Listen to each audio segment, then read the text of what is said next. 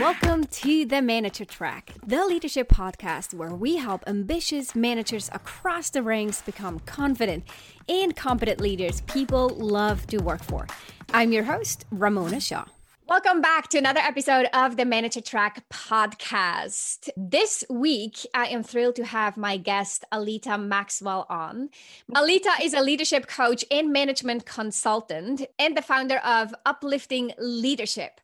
She's also the author of the best-selling book, Uplifting Leaders: How to Have Difficult Conversations That Motivate and Inspire. Aleta has 25 years of experience in the hospitality industry and over 8 years of experience as a chief human resource officer. Aleta, I'm thrilled to have you on today. Thank you for joining the conversation. Thank you so much for having me on today. Aleta, tell us a little bit more about why you decided to write the book on how to navigate difficult conversations.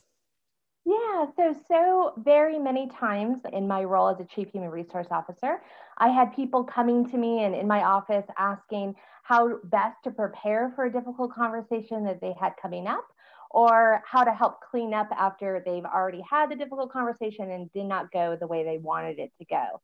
So that was already a topic that was kind of leading my life. And then last year, I really got hit in the head by the fact that we truly need to develop out this skill set, that a lot of our emerging leaders are not being given the opportunity to practice these skills in their everyday actions. So my 13-year-old son had an issue with the science project or paper he had done. And so we spoke about how he wanted to present his feelings to the science teacher. So we pumped him up. He went off to school. He came back that afternoon and I asked, how did the conversation go? And he told me that his science teacher had asked him to email his concerns to him. And it was a really great lesson for me that at 13, my child was not able to start practicing some of these skill sets that I was given the opportunity to at his age. And so I really felt that if this was a subject that so many people were grappling with, maybe I might be able to add some value to that space by sharing my thoughts on this subject, since difficult conversations I find are a lot easier to have than I see other people have. Yeah, that's such a great story. And it's so true that we really don't learn that in school. And I can also imagine that working remote now for many people makes it even harder to have those conversations. Is that what you notice as well? Yes, so many of my clients are saying that they really are struggling having some of these difficult or challenging conversations because they don't feel like there's a lot of connection points anymore. So previously, you'd walk to the kitchen to get a glass of water or some coffee, and you'd stop along the way to check in with people or ask how their weekend was. And while I don't really believe that those were great connection points, it at least gave the air of some familiarity, and you had something, foundation laying to reference upon when you had these moments of difficult conversations. Now we don't have those. Now we're having meetings via Zoom and we're definitely connecting, but not on that deeper personal level. And so I find that when those moments come where you have to address something with an employee, you're more at a loss as to where do I start, because I haven't really talked to them in a bit, or I haven't had that moment of connection. Mm-hmm. And what I noticed when I worked remote for a while is that it was harder to read someone's body language too, to know, is this the right moment to bring it up? Or is this a good moment to bring it up based on the mood of the person that I want to share this with? Are they already feeling really emotional, or they're stressed out? And so maybe I should not say it right now, or those things that we usually read between the lines, it's body language and the nonverbal, that's a lot harder now to do. And so sometimes I totally get how that feels more awkward and uncomfortable in terms of figuring out when to say it and then how to say it and how do we fit into a meeting and how to even ask for a meeting without a clear agenda up front and all of that. Yeah, I mean, before, I don't know about you, but I'd walk into somebody's office and say hi and get a kind of a gauge on their mood. And if I felt like it was a good mood, then I might launch into a difficult conversation. And yeah, now we don't have that. Now you schedule a meeting and you show up and you hope and pray that they're in a good mood and receptive to the information you want to share with them or the conversation you want to have. But you don't get to pivot as easily anymore based off of somebody's energy or mood like we used to. Yeah, exactly. So let's dive deeper into why the difficult conversations are such a challenge. So when you work with clients, or when you, even in your experience as a human resource officer, what were some of the struggles that people had, and what was really difficult for people to hold those difficult conversations? Yeah, I think there's a couple things. I think most kind of skip over the intention setting or goal setting for a conversation. And so I'm a big advocate for getting clear as to what your intention is going to be throughout any conversation. I have the same intention regardless of the conversation I'm having. My intention is always to make sure the person I'm speaking with feels seen, heard, and appreciated. And so all of my energy is put towards that intention. My goals for each conversation might change, but that's always going to be my intention. And then when I enter into a conversation, I try to analyze three things. Simon Sinek came up with a great shorthand for how to have difficult conversations. It's called FBI. So you state your feeling, you state the behavior you want to address, and you state the impact that that behavior has had. So first, we have to get clear on what are we feeling. And again, a lot of leaders tend to skip over that. They go with what they're assuming. They don't check in with what am I feeling about this? So you have to be a little bit vulnerable and state what you're feeling. And then what is the behavior I want to address? What is the impact of that behavior, either on me or on the team at large? And then the last step is getting curious as to the why. And so I've seen so many people jump into a conversation without asking themselves, what's my intention? What's my goal? What am I feeling? They kind of jump in with a lot of assumptions and they don't make a lot of room for that curiosity. And I feel that without that curiosity, you're not going to get to the root cause. So you're either not going to address the issue, or you might feel like you address the issue, but then you end up coming back over and over again to that conversation. I'm so with you on this. And I think this one visual that I often keep in mind when coaching people on this topic, or even when I myself notice or realize I have to get into a difficult conversation, or I find myself in a difficult conversation, is that as long as the other person doesn't feel that they are understood, it's like this monkey who just closes his ears. They're not able to listen, right? So I click, you're not understanding me, or I'm not listening. The whole sort of that foundation that we need to build in the beginning is all about understanding and making sure the other person feels listened to. But when we're so emotionally charged, or something's really triggering us or important to us, it's so easy to skip over that phase and launch right into how we're seeing things, or what we need, and how it felt to us, and all that. Yeah.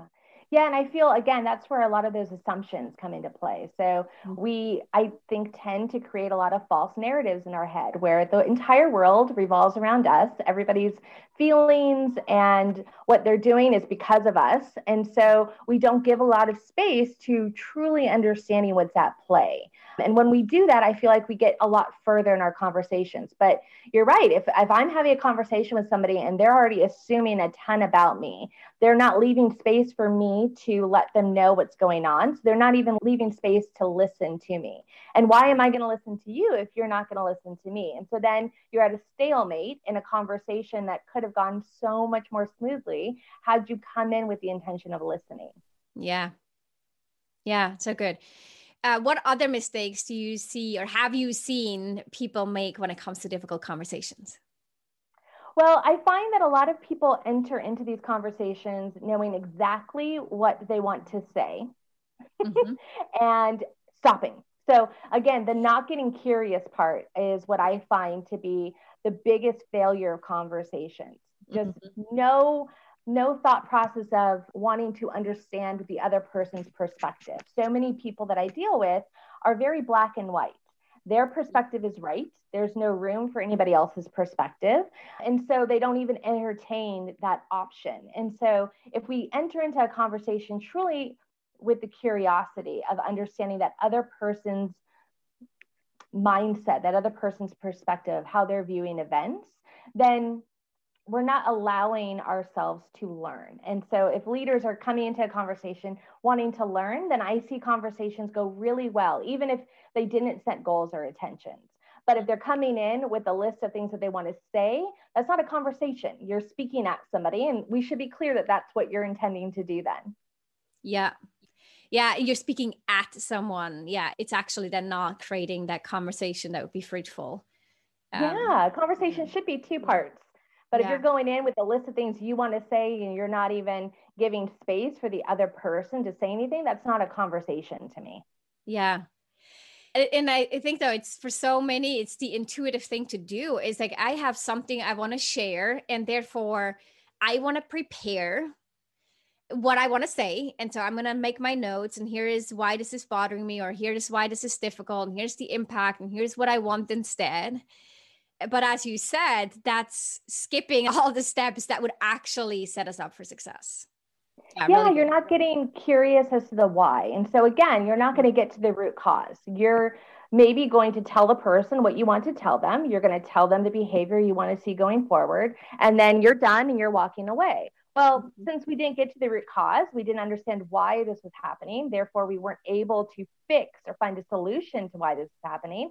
Most likely, it's going to just be on repeat, that cycle, until one of two things happen. Either that person leaves, that person magically gets their, finds a solution on their own and fixes the problem, or you fire them. So Yeah. unfortunately, if we're not curious and we don't spend the time and do the due diligence to figure out why this is happening, then we're not going to solve anything. Yeah. And actually, just recently had a coaching conversation with someone who was talking about the follow-on conversation to the performance review. So they received the performance review and then weren't completely satisfied with the feedback provided. And so asked their manager for a second conversation about it. And they were looking at the different ratings together, and they were discussing the reasons for the ratings and so forth. And in the coaching conversations I had with this person, I inquired a little bit more about why this is important to them. And what came out is that this person didn't feel that they were being recognized and acknowledged for all the hard work and the difficult situations that they managed throughout the year. And so this was like that one opportunity where they could have finally received that acknowledgement and recognition. And that didn't happen. The tone that the performance review or the taste that it left was sort of mediocre, met the standards, and not like my client thought that they performed as exceeding and going above and beyond. And once we figured out what really was driving them for that conversation and to intrigue further and have the follow-up conversation and so forth, it was then so easy to shift around and say, okay, this is the big why. This is why this matters to me. And now, equally, let's figure out why it matters to them. But Yeah. now we're not talking about all the tactical, sort of the result, the symptom, but we're actually talking about the root cause. That completely changed their perspective, but also the dynamic of the follow-on conversation. Well, I that am they a had. huge, I hate performance reviews. I hate traditional performance reviews. And coming from HR, I get that that is not a typical statement. But I feel like any company that has performance reviews really does a disservice to everybody on the team, because so many leaders find that that is the only time they can give feedback, or that's the only time they have to. So they build in half a year's worth of feedback to one conversation. And they typically don't acknowledge any of the good work because they're going to take this opportunity to acknowledge the things that they want to change instead of throughout the year having those conversations in the moment and saying, hey, that project you just did, let's talk about how we can maybe do that better. Or I'm really excited about the job that you've done recently. I really want to acknowledge all the hard work that you've done. Instead, we just save it up. And then we have an entire, I call them kitchen sink conversations, where we throw everything in there that's been on our mind for the last 6 months.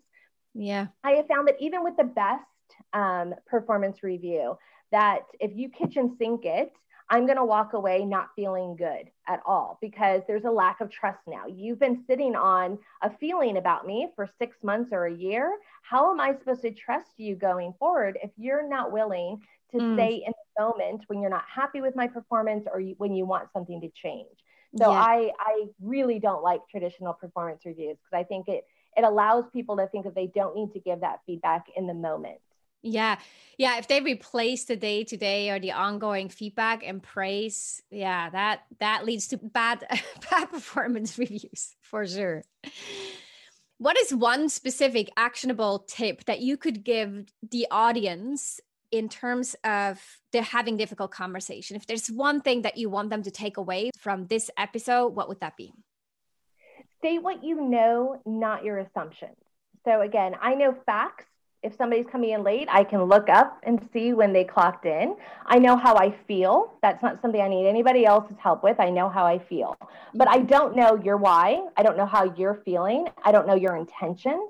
And so when we state what we know and we get curious about everything else, I find conversations go much more smoothly. If we state our assumptions, that's when we're going to get into a back and forth over things that aren't really pertinent to the conversation or have nothing to do with our end goal of the conversation. Mm-hmm. Yeah, I use this model in my coaching, where we differentiate the circumstance, the fact from the thoughts. And it's so often, including myself, right? We completely mush the two together as if they were one thing. Yeah. Because the facts and the circumstance would only be the thing that we would all universally agree on. It can be observed with a camera or captured with video, and there was no argument about it. But everything else is a thought, an assumption, interpretation. And separating the two sometimes can completely change the perspective. So I love how you say, you start off with just sharing the facts that happen, and then you get curious about everything else without bringing your own thoughts and interpretations and stating it as if this was the truth, the universal truth. Yeah, and I know a lot of people out there are probably going to be like, well, in certain circumstances, I do know. Okay, then state, could it be, or my feeling is it might have to do with, state that as a question, because I guarantee you do not know what the other person is feeling. You only know what you're feeling. And so we need to give that space to learn about the other person's experience, to truly understand what's at play. This is my assumption, but I could stand to be corrected if that's not at play, instead of just, this is what it is. Now we're fighting over something that has nothing to do with the root cause. Yeah. Really cool. So separating the facts from the interpretations, stating them separately where it's clear, this is the fact versus this one, here's my interpretation. Let's check in. Is this true? Where I might be wrong? Come with that curiosity mindset. That's the biggest shift that, yes, any one of us can apply right away. Yeah, completely, in any conversation. And so, yeah, I always go back to Simon Sinek, FBI. I feel like that's a really great, easy thing to keep in my mind when I'm having any difficult conversation or challenging conversation. So the feeling that you have, that you know, the behavior you would like to address, and the impact of that behavior. So it could be as simple as, I'm feeling a little frustrated that you continuously come in late to work. When you come in late to work, that really impacts the team in a negative way. So I'd like to talk about some solutions that we can come up to together so that we can avoid this going forward. Or I'd like to learn why this continues to happen so we can come up with a solution to avoid this. Mm-hmm. Cool. And I love that you said, I'm feeling this way, because that then goes into like, I'm not acting it out. I'm actually just saying I'm feeling frustrated. I don't have to be frustrated for someone else to recognize my frustration. I can just be emotionally mature and then talk about being frustrated in like a calm, composed manner. Yeah. Yes. That's always, I think, needed, is to make sure your heart rate is an acceptable rate, that your ego has not been triggered before you have these conversations. Because if so, you are not going to be able to have this in a way that you're going to be proud of after the fact. And so calming our own ego is definitely a point that I make in the book, because I know if I'm triggered, I am not going to be as open to understanding or hearing the other person. Yeah. When people say, oh, you got to give feedback right away, I usually say, yes, but not when emotions run high. Like if someone is really upset or really sad or really frustrated, that may not be the right moment to then jump in and add on additional feedback. Or if our emotions run really high, we might not be able to deliver the feedback in a way that's effective and then can be heard by the other person. Completely agree with that. Yeah. Cool. So other than for people to check out your book, which we will link to in the show notes, is there any other place that you would send them to if they want to learn more on how to better navigate those difficult conversations? Yeah, so my website, upliftingleadership.com, also has a free workbook that anybody can download so that they can go through the workbook as they're going through the book. I feel like it's a really good way to kind of develop out some of your soft skills by doing those things in tandem. So that's definitely on my website for anybody to download for free. Cool. And that would actually also be a great topic or book, especially with the workbook, to bring to a book club, be this within an organization or a private book club that you have, because it's such an important topic that expands, or the benefits of knowing how to do that as well will expand into parenting and relationships with friends, family, partners, and the work life as well. Yeah, especially right now where I understand that so many different budgets are strained because of all that's happening in the economy. I get that not a lot of companies can set aside a ton of resources for development. So this is definitely one, when I wrote the workbook, I was thinking exactly that people can do this at work for a book club to develop out, especially their managers or their senior leaders skill set. Because again, I just don't feel like most are given the ability to develop out this skill. And it's really a worthwhile one to spend some time and investment on. It does impact every bit of our lives. And I think that best leaders are the ones that could really connect and communicate well with the people that they're serving. Yeah, absolutely. So our final question, Aleta, would be, what is one question that I should have asked, and what would be your answer to that? Ooh, this is the one that stumps me too. So maybe what I'm looking forward to in 2021, I'm really hoping that this year has allowed us to take stock of where we're at, take stock of where we want to go, and start thinking about investing in our own development. I feel like so many people prior to this year really felt like development was something that their corporation or their company needed to worry about. And I'm seeing more and more as we've been kind of in lockdown mode that we're all trying to develop out different skills, whether that's baking bread or getting into the kitchen, doing some type of cooking or doing master classes. So my hope is that we all start to take stock of where we're at and really focus on developing out some of these skill sets that can really aid us in, again, both our career and our personal life. Yeah, so true. I'm excited about this too. And I think that especially how work changes, where we are no longer, in the same company for 20 plus years, but where we change organizations on a more frequent basis. A lot of this investment in your own leadership development, your communication skills and all that is on us, because our career only grows to the extent that we grow. And so ultimately it's about my career, and I would never want to let that control be handed over to the organization.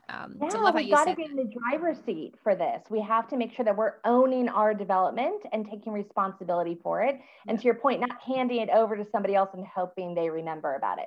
Yeah, exactly. Chances are there that would not be met. Yes, no, doesn't really help. Yeah, exactly. Thank you, Aleta, so much for being on. It was such a pleasure to talk to you about this really, really important topic. And I encourage everyone listening to check out her book, which we will link to down below, and to dive further into the topic of how to better navigate and lead those difficult conversations, because the benefits are massive and invaluable. Thank you so much for having me on today. It was a pleasure to speak with you. Thank you, Aleta.